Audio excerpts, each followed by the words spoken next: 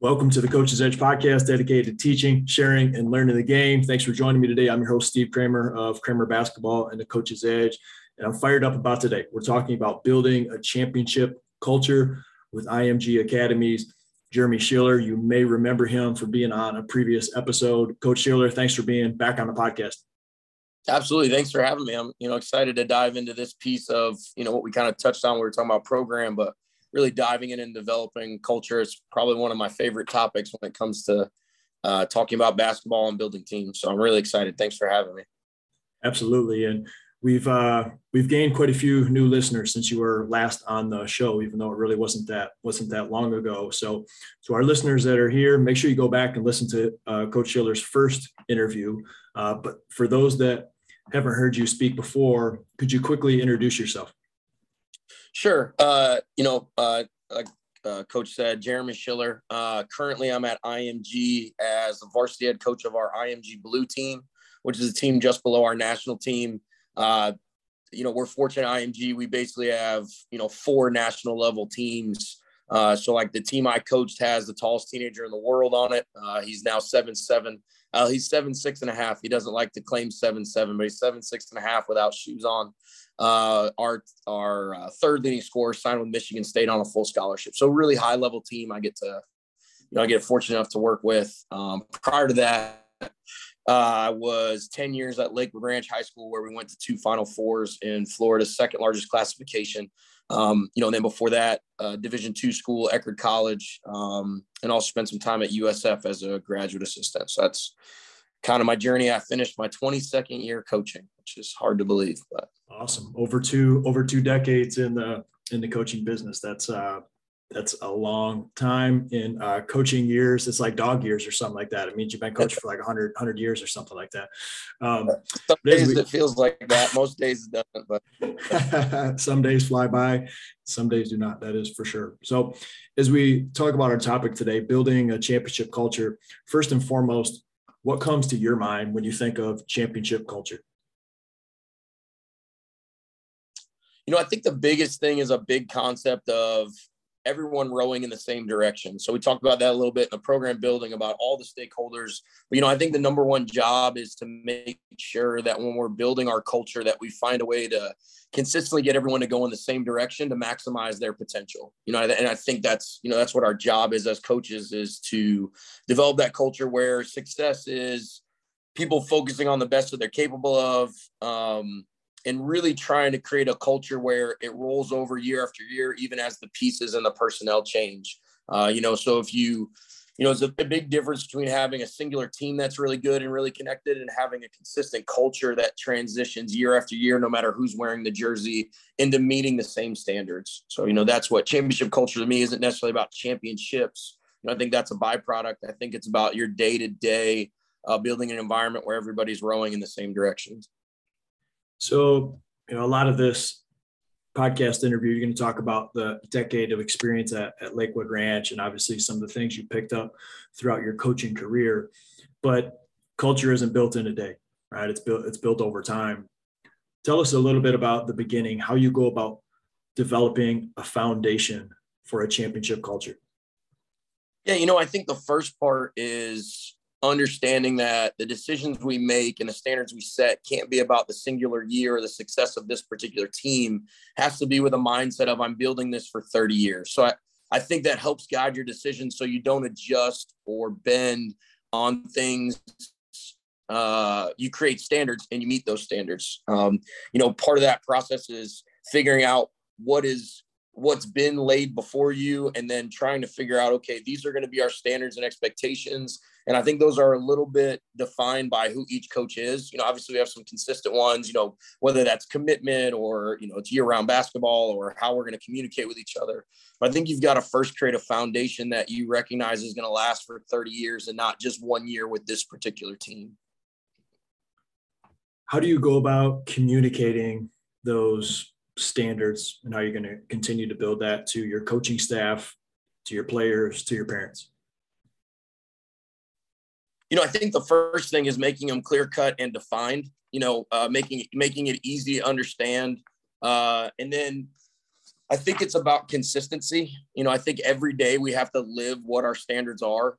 One of my favorite quotes, and I always mess it up, but it's from John Wooden, and essentially is it's not all the books on all the shelves, it's who the teachers are themselves. And I think who we are on a daily basis and the expectations of my coaching staff and the players has to be an everyday accountability to the culture that we've built. It can't be one day we're doing it, one day we're not. It has to be all the time. And as the leader, have to literally live the culture and expectations that we have for the players and my coaches.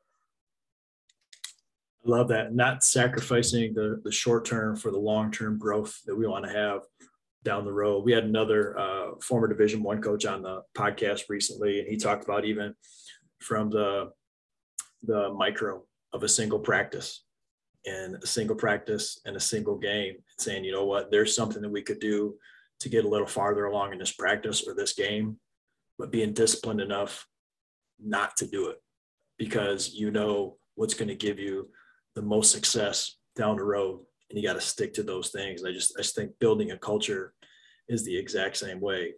So as you start to build this foundation and you communicate that to your parents, to your players, to your coaching staff, what's the next step in that process?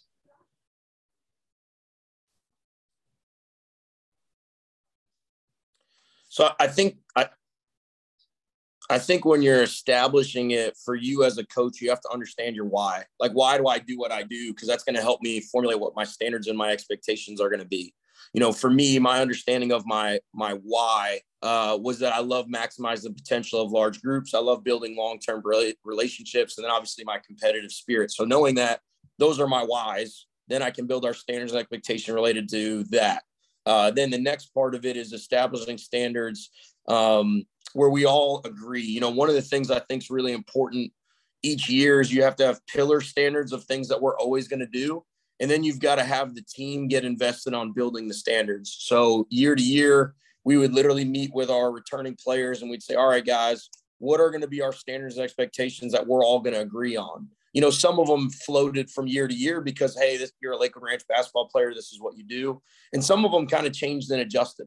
And we would literally have a meeting. And one of the values of having the team involved on the establishing the standards and expectations of, built around the bigger picture of your culture is it allows them to be invested in the process. Once they're invested in the process, they take more ownership.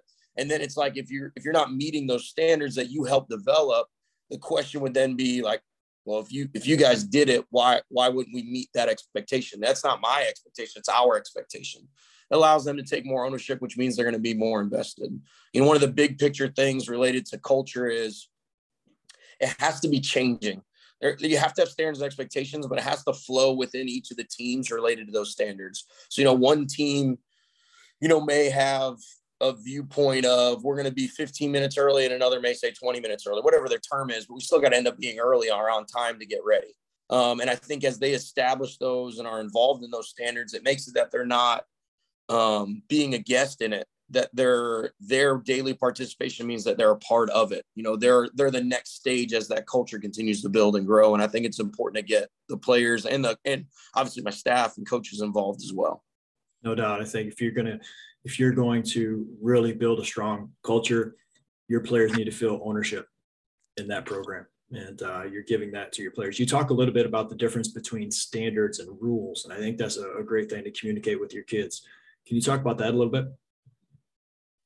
Sure. So like the way I look at it for me, and everybody's going to define their things different. I feel like with rules, you have designed accountability. So for example, the rule is you got to be 15 minutes early or you run a mile, as opposed to having a standard of we're going to be early, on time, and ready to go. And the difference is by having a standard instead of a rule, as a leader, I can decide what the decision is when someone doesn't meet that standard.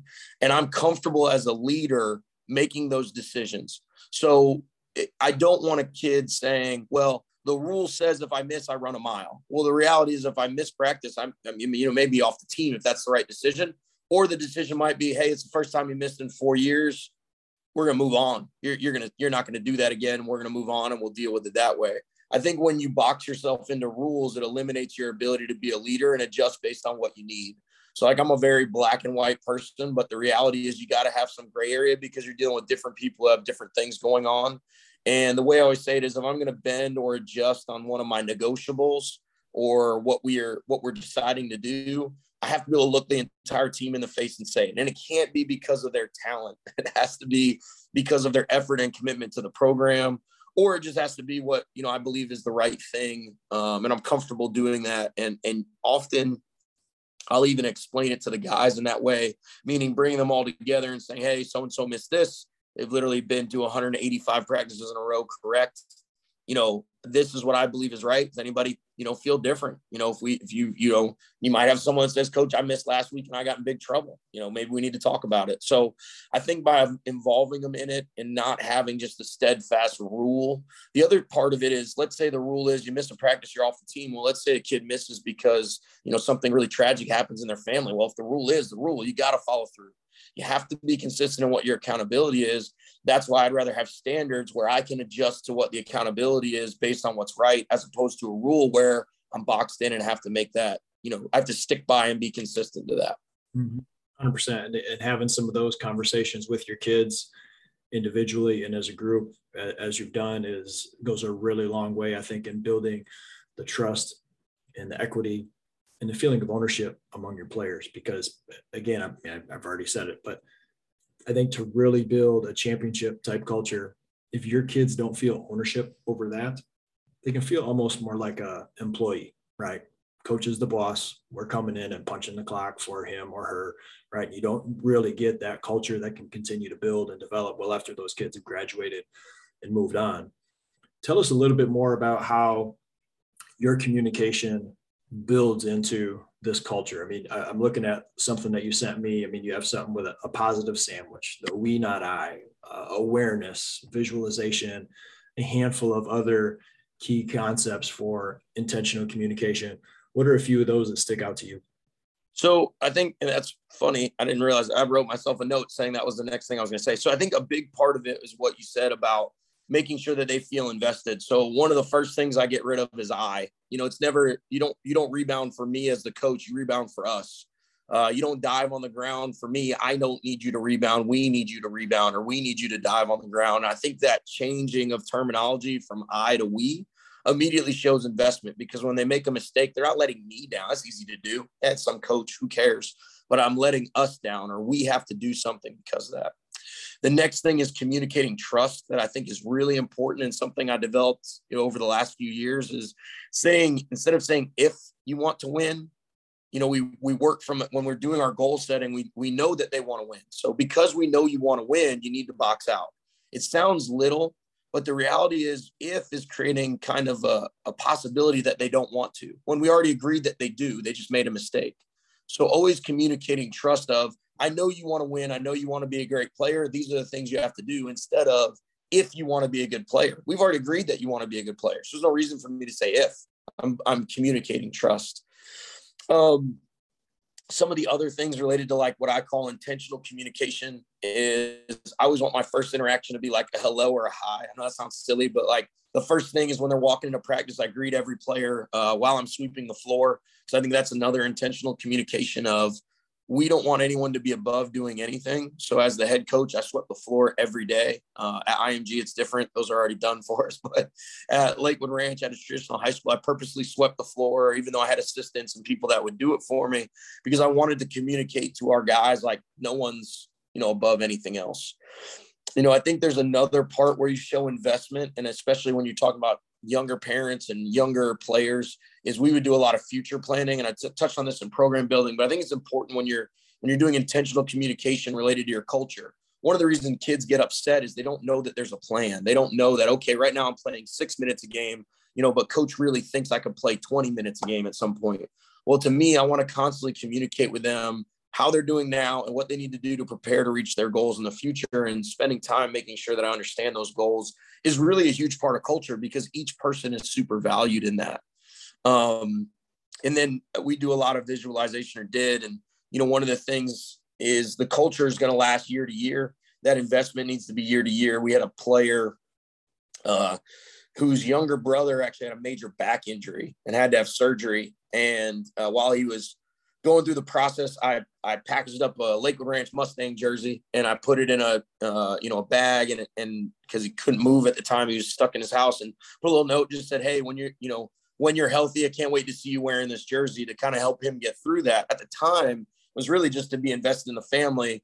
Fast forward 5 years later, he's our starting point guard on a state runner-up team. At the time, I didn't know if he was ever going to play again, but we want to create the visualization for him. And, I think that being able to look beyond the immediate in front of you is a huge part of culture building, because people see you're invested beyond the immediate team or exactly what's going on in front of you. And then the other part is getting that investment, not only from your players, but your very invested players. I think pulling those guys aside and letting them know that their opinions and their thoughts are important.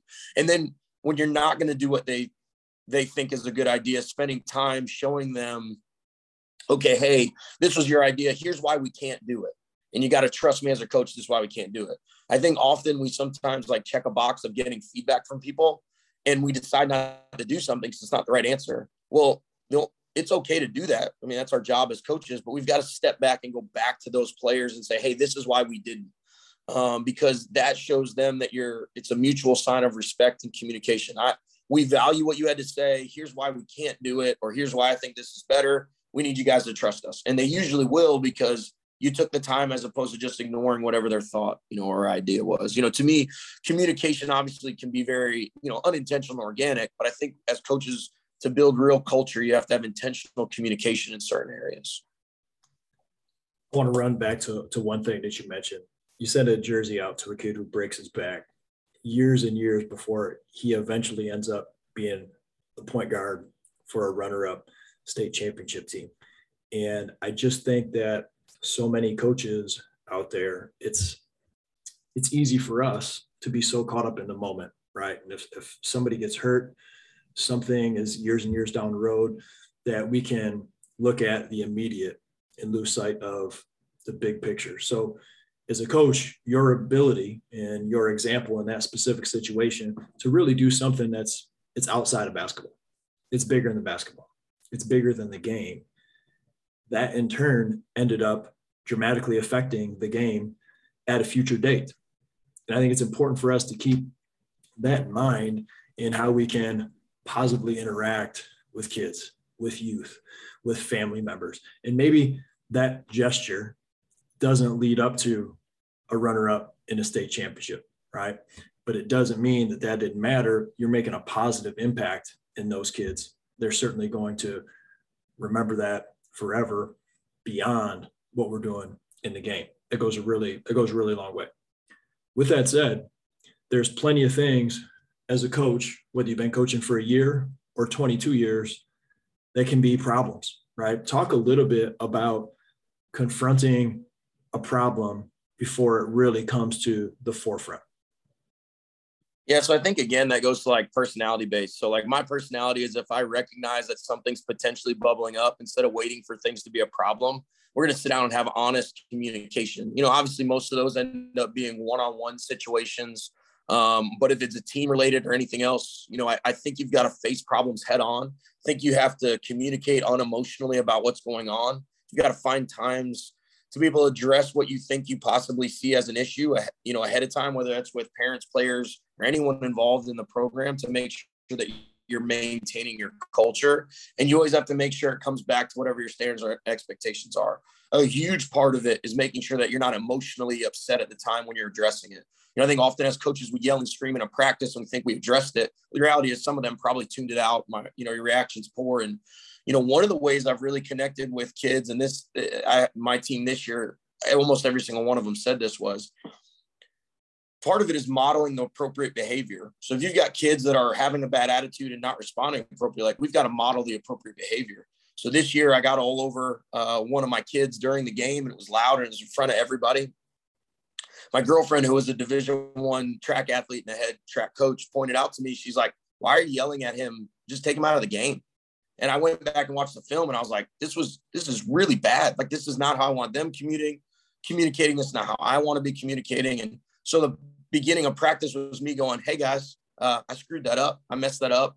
The same way I want them to be accountable. I'm going to do my best to make sure that doesn't happen. I've got an assistant coach that is now on full-time watch to make sure he lets me know that if I'm acting like that, he's told to, let me know. And so I think modeling the behaviors you want to see. So part of what prevents bubbling up bad things is when it happens, you address it head on, but you also take the responsibility to address it head on when you are the problem.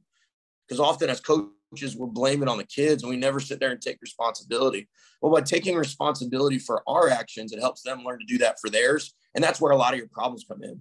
I think another thing is addressing things like selfishness and things like that have to be met at the beginning and all the time. So like part of the way we build our culture is we have a shot selection rating that we all create at the beginning of the year. So like kids understand good shot, bad shot. We had 4 kids in double figures on this year's team. Most of my teams at Lakewood Ranch, I think our leading score we ever had was maybe 14 or 15 points a game. And everybody else was, we had 3 or 4 other guys in double digits. So our unselfishness in our style of play and the things that we're going to sacrifice on offense and defense are going to be built off of what our culture is. So those expectations are going to be an all the time thing, not a some of the time thing, like other silly things. Like we always want to be servant leaders. So like, and I got this from my coach at Eckerd, like the coaches always eat last. I know that sounds like so silly, but by nature, we're serving. I'm making sure all my kids have the food they need. And then at the end, the coaches eat. Where every one of the kids I usually spend time with, they'd rather have the adults eat first and they want us. But the whole point is to create an image of we're serving them. So when we do have to address problems, they tend to listen more because we took the time to express when we made mistakes. And then also just consistency of being a servant leader. So they know that you're there to help them be better in what's going on. So if we're addressing an issue, it's to help them. It's not about us. It's about, it's about them. I love that. And being able to hold yourself accountable, not only personally, but putting yourself out there and saying, I want you, right, as an assistant coach, and even the players, I want you guys to hold me accountable to our standards as a program, right? You're in that as well, is huge and a great way to build trust as you continue to coach teams year in and year out. Tell me a little bit specifically about some of the things that you have valued with your team, and then how you go about reinforcing throughout the course of the year those things that you truly value. Like basketball or overall? So like on the court or like overall? I think, you sent me in part of your document, you talked about toughness. You talked about being unselfish. You talked about, pursuing loose balls and taking charges. And, I think every coach has a handful of things to say, we truly value this. Some coaches are valuing getting back in defensive transition, and they measure it with, the first 3 steps. Our first player, we're going to, more of us are going to cross half court first before on a consistent basis. What are some of those things that as other coach listening, we say, oh, that's one that I want to add now to my team and make that something that, hey, we really value that. And then how do you go about reinforcing it? Yeah. So I would say I probably don't do a great job reinventing the wheel on that one. I mean, we really value toughness, which we have them define. So like, we'll literally sit down and say, okay, we know what toughness is. And obviously Coach or Jay Billis's article is a great starting point. We have them all read it and we decide what our toughness is going to look like. Unselfishness, what does that look like? Shot selection, players making the right decision. We really, really value and play the kids that, there's 2 guys on them and they throw it to the next person who's open. And then great communicators and people that are very invested. So then, how, when we value those things, what does that mean? That means the kids that play the most minutes are the kids that play the toughest. So are we going to have an elite scorer that doesn't play defense? Sure. But that means he's going to play less. And he's going to understand that, hey, you're really good at these things, but that's not what we're looking to value. I try to focus and make sure that the values we select are controllables so every kid can be successful in them. So like the things that I'll value, like stepping up and taking a charge, every single kid on our team can do. Pursuing loose balls, every single kid on our team could do. Had an assistant coach years ago at a high school, even before Lakewood Ranch, and said, Coach, he was shorter and a little heavier. He said, Coach, I wish I had played for you in high school because like I could have been the best player on the team because I would play hard. I couldn't make a shot. I wasn't athletic, but like I could be valued because I go do these things. And I think what happens is if you incentivize being talented, bigger, stronger, faster, and athletic, and that's what you incentivize and that's what you reward, it actually makes it so nobody works hard because the kids that aren't more talented than the talented kids don't have to work hard because they're never going to be more talented. The kids that are talented don't have to work hard because they're never going to be less talented than the others. And I think what you have to create is that you incentivize and you reinforce and you support things that are controllable that kids can work at and be better at. Like, for example, our shot chart that I took from UNC Asheville, assistant coach Woody Taylor there, who played for me. He gave me some ideas. And then what I did is I had our guys get invested in the process. I'm big on getting the kids to have a voice in things while I kind of guide them. But our shot selection was huge because it never didn't matter whether you made the shot or missed. You could make a shot that was a 1, which was a system around the controllable, which was the shot selection.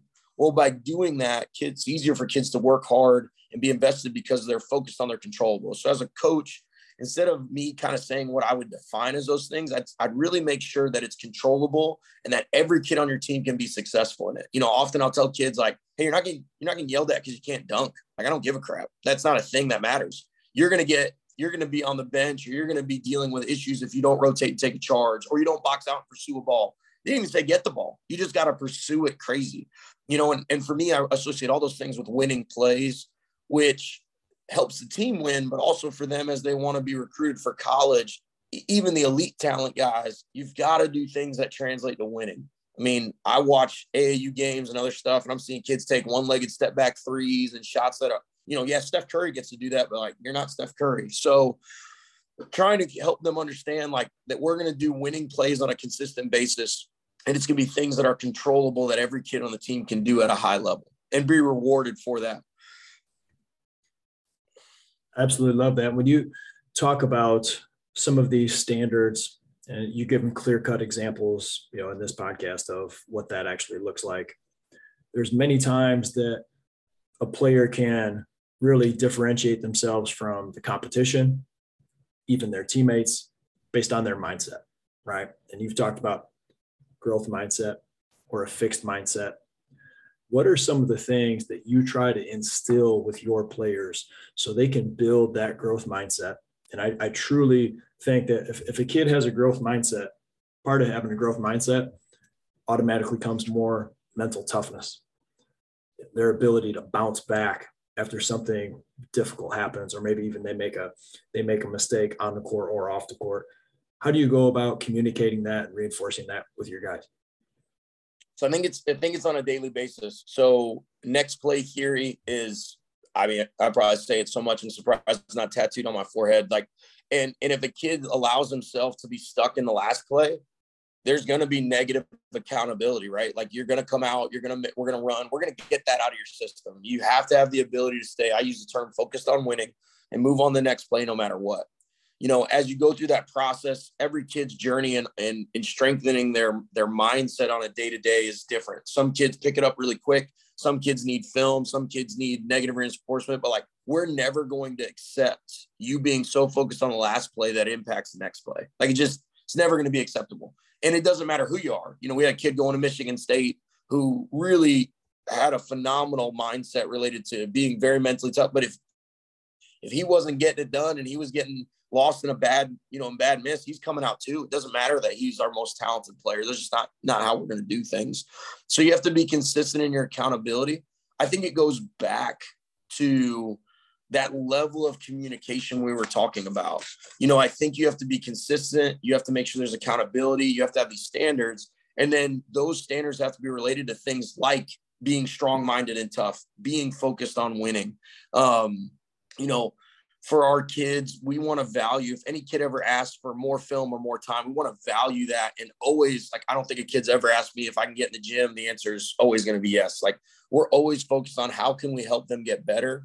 And then in turn for them, that allows them to feel that way. I think the next thing, and I know I go back to this a lot, but like, we as coaches have to have mental toughness. So we're modeling it. If every time there's a bad play, we're yelling at an official, well, the kid's going to do that too. Doesn't mean there's not a place where we have a discussion, but our ability to maintain our focus is going to dictate how they maintain their focus. And I think we have to model those behaviors and then hold them accountable when they don't meet those expectations, because that's what's best for them overall.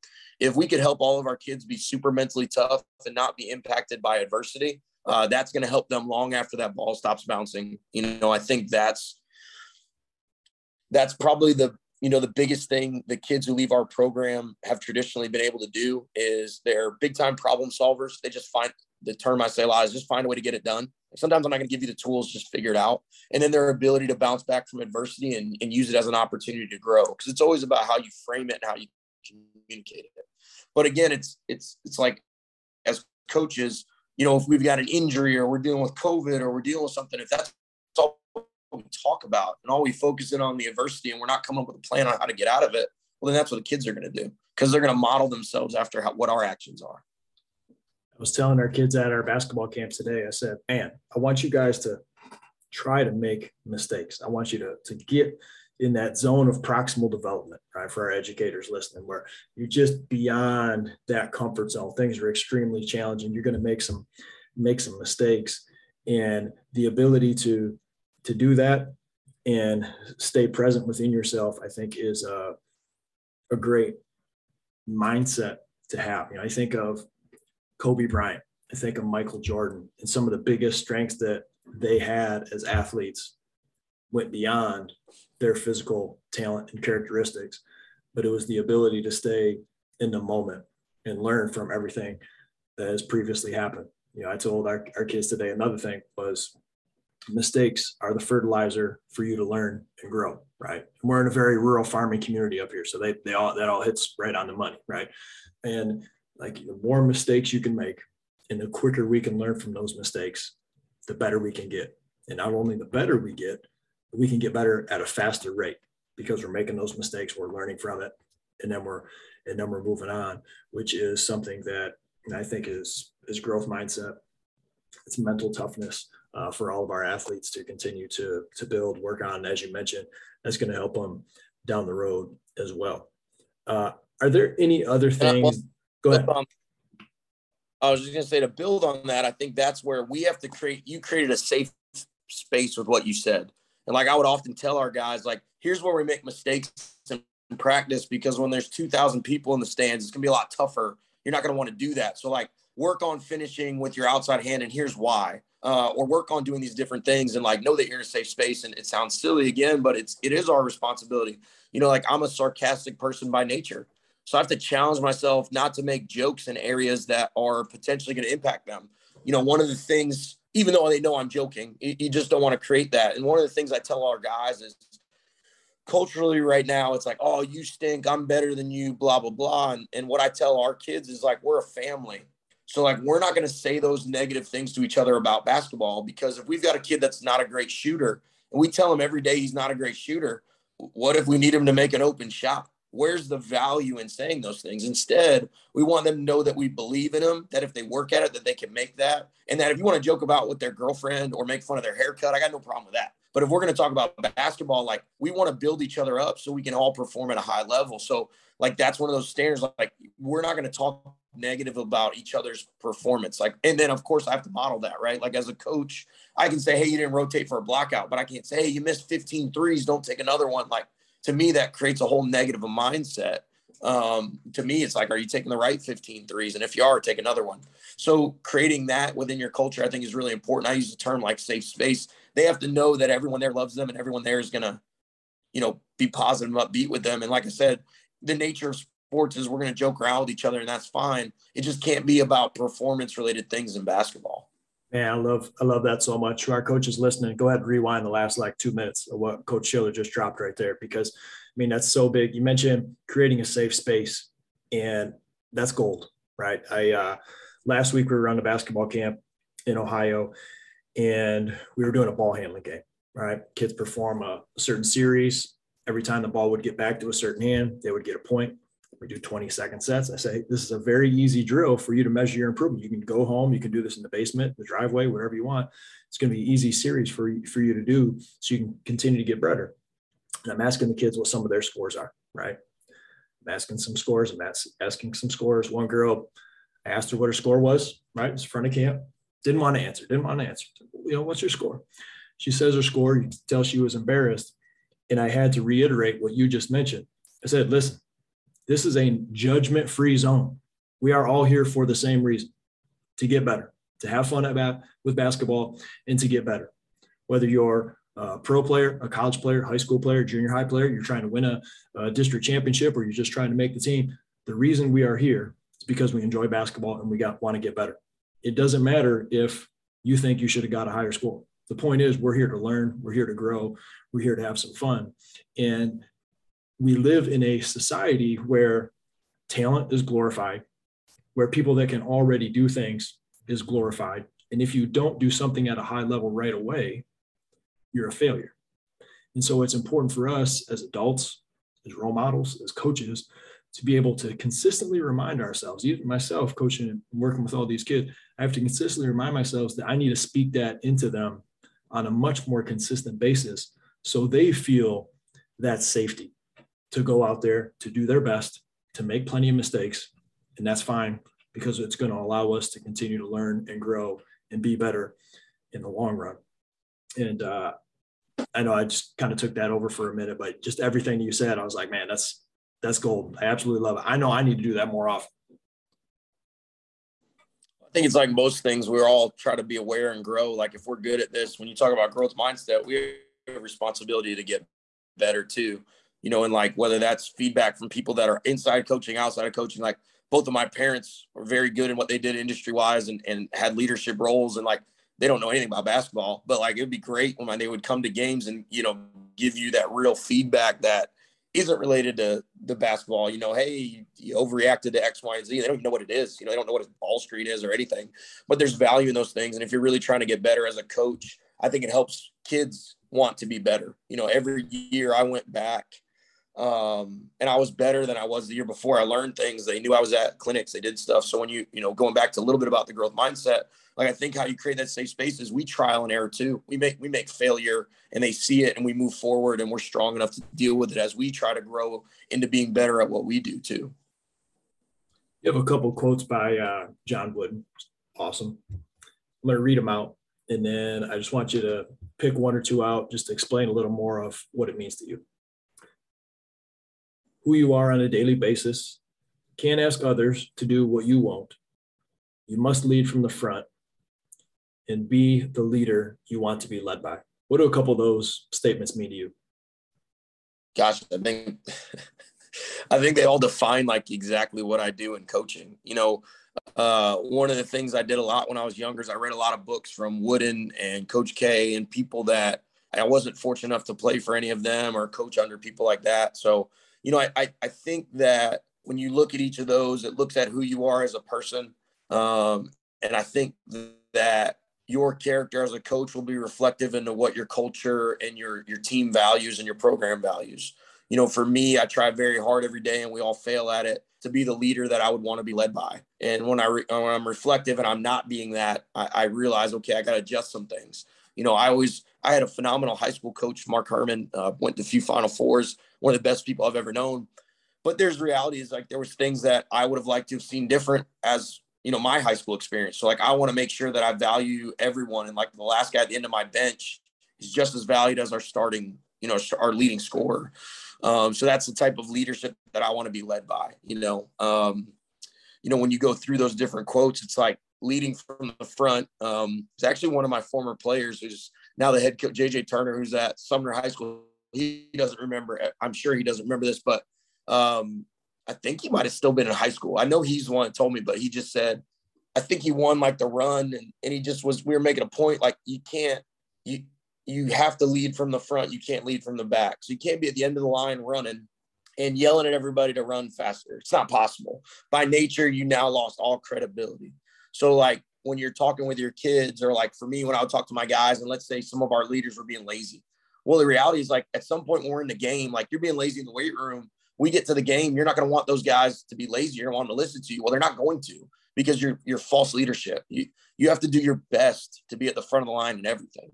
And front of the line isn't necessarily a physical front of the line. It's be the best work ethic, be on time, you know, do all those things consistently. So, you know, we could probably go through John Wooden's little blue book and find out that the majority of my mindsets or the way that I frame things, you know, all relate back to those things, because it's great teaching. And really that's what our job is to be teachers that impact kids for a lifetime. You know, the subject happens to be basketball, but the reality is our job is to build, you know, all the kids that are with us, you know, for the rest of their lives. 100%, 100%. So many of our coaches are teachers at heart. I think of, three things that make up, a lot of practices: teaching, the training piece, and the competing aspect of the game. And the coaches that I've always loved learning from are the ones that always have more emphasis on the teaching of the game. Like we could go with or without a coach, we could compete. I could go with or without a coach and I could train. I could get my reps in, right? But if I'm around somebody who has knowledge, they're going to give that to me so that I can be better. They're going to teach me things because they care about me. They want what's best for me and for our group. I mean, that's the type of people that I want to be around, right? People that are going to make me more intelligent, people that are going to make me better, people that care about me. And, that's why I think a lot of the best coaches are the best teachers. You talk about John Wood, man, ultimate teacher. You carry that little book around with you. You can open that thing up at any given point in time, any page, and there's going to be a nugget in there that you can take away and say, yep, I can apply that to my life today. So as we finish this out, Coach, what's one thing that you are focusing a little bit more on as you have this current off season? We're doing this interview in the month of June, and you're preparing for that next season and how you can have an even stronger culture next year. So as I go into like the second year, one of the really interesting at IMG is I potentially could return up to 4 of our guys. But that's not necessarily the case, right? As of now, those are who's returning, but obviously a national team may decide to take, 1 or 2 of them. Things could always happen, but that's what we're set to have. So it's like, how do I consistently, we had a great culture this year in our group. We got together on September 20th when we kind of started to split up, although we spent the rest of the time together. Like in the spring, we split up as they went to different AAUs and kind of practiced during the week. And the kids all had a great experience. The parents had a great experience. Kids got better. The key is reviewing what we did on a day-to-day basis, reviewing what the standards were, and reviewing what we did so we can try to mimic that again and see if we can have a great culture. Because it might have just been we had great kids. I hope that it, I had some involvement in us having a great culture. So how do we, for the first time ever, it's not like a guarantee like when I was at Lakewood Ranch or traditional high schools, you always knew that your culture would maintain because we'd spend the off season together. This will be my first off season where I'm not with my kids all of June, lifting weights in July. So like, how do you establish a culture when you're getting back together in September? So I'm already trying to figure out better ways to do that, better ways to be more efficient with that.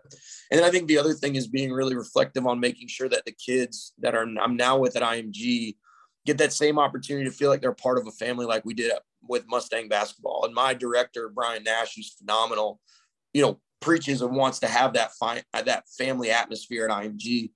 And as people leave and come and go, it's the nature of what the business is. That's what I want to be able to establish. I want guys that graduate from IMG Blue 2, 3, 4 years from now, coming back and talking to this group of IMG Blue kids saying, hey, this is what we went through and this is what we did. And, I don't know if it's possible to establish that family culture, but that's really my goal. And I'm trying to spend the summer figuring out better ways to do that. And then the other thing I'm trying to figure out is we have a 7'7", 16-year-old that's probably one of the more talented kids I've ever worked with. Unique personality, great kid. And, it's like, how do you come up with plans to help maximize his ability on things he's already comfortable with, but also finding ways to challenge him so we can help him develop to be a pro, which is literally the mindset I have with all of our kids. But I know a very unique one is coming back. And, I just always want to be better with helping develop, him and our guys, but I know he's coming back. So very excited to help him develop. Yeah, you are the only coach in the country in that situation specifically, the tallest high school in the country. Funny, it's like reaching out to like Donnie Jones and his staff and Coach Dawkins and his staff at UCF because they had Taco and trying to figure out trying to get film on what things they did and trying to watch guys like Rudy Gobert and things like that to see even though Ollie's 5 inches taller, but just same mindset. And like I said, one of the unique challenges that I really enjoy is my job is to put these kids in a good situation to be seen, but to help them develop, we got to make them a little uncomfortable. We're not just going to stick Ollie under the rim. He's got to be able to move his feet. I could probably spend 30 minutes on my thoughts on how I'm trying to help Ollie develop. But needless to say, I think it's trying to create that family culture is also just really important to me and how we can do that and establish that. Because I think that's what's really special about being places and having a great experience is, feeling connected for a lifetime. Yeah, I agree 100%. And I have no doubt that you'll do that really well this upcoming year, because you can't fake caring about somebody, right? You can hear it in this podcast, right? When you're talking about your kids, talking about your program, talking about specific players, right? You can't fake that you care, right? And so kids can feel that, right? A lot of nonverbals in there, but I truly believe when people know that you care about them, that you want what is best for them, good things are going to happen. Doesn't mean you're going to agree. Doesn't mean there's going to not be a bunch of struggles throughout that journey, right? But at the end of the day, when that season is over, once they've graduated, they're going to look back on their basketball experience and they're going to say, man, coach cared about me, right? Coach wanted what was best for me, right? I may not have agreed with, playing time or something like that. Coach had my back though, right? He wanted what was best for me. And that will go much, much farther than anything else. So I can't wait to touch base with you down the road and kind of touch base and see how the season is going. That's going to be exciting. So Coach, we got to run here, but thank you very much for being back on the Coach's Edge podcast. Appreciate you. Yeah, thanks for having me. I'd love to come on again and talk about anything you guys like to talk about. It's a great experience. And, obviously you have a lot of listeners and I got a lot of positive feedback from different people, and hopefully we hear from people again. And, hopefully somebody took away something from this time. And thanks for having me on. I appreciate it. Thank you for listening to the Coach's Edge podcast. We certainly appreciate you taking the time. There's a lot of things you could be doing as coaches in your free time. You chose to take 40, 45 minutes or so and listen to the Coach's Edge podcast with Coach Schiller. I know we certainly appreciate it. Feel free to reach out to him, to myself. Contact links are in the description below. And if there's anything we can do for you, be sure to reach out. Thanks again for listening, and get after today.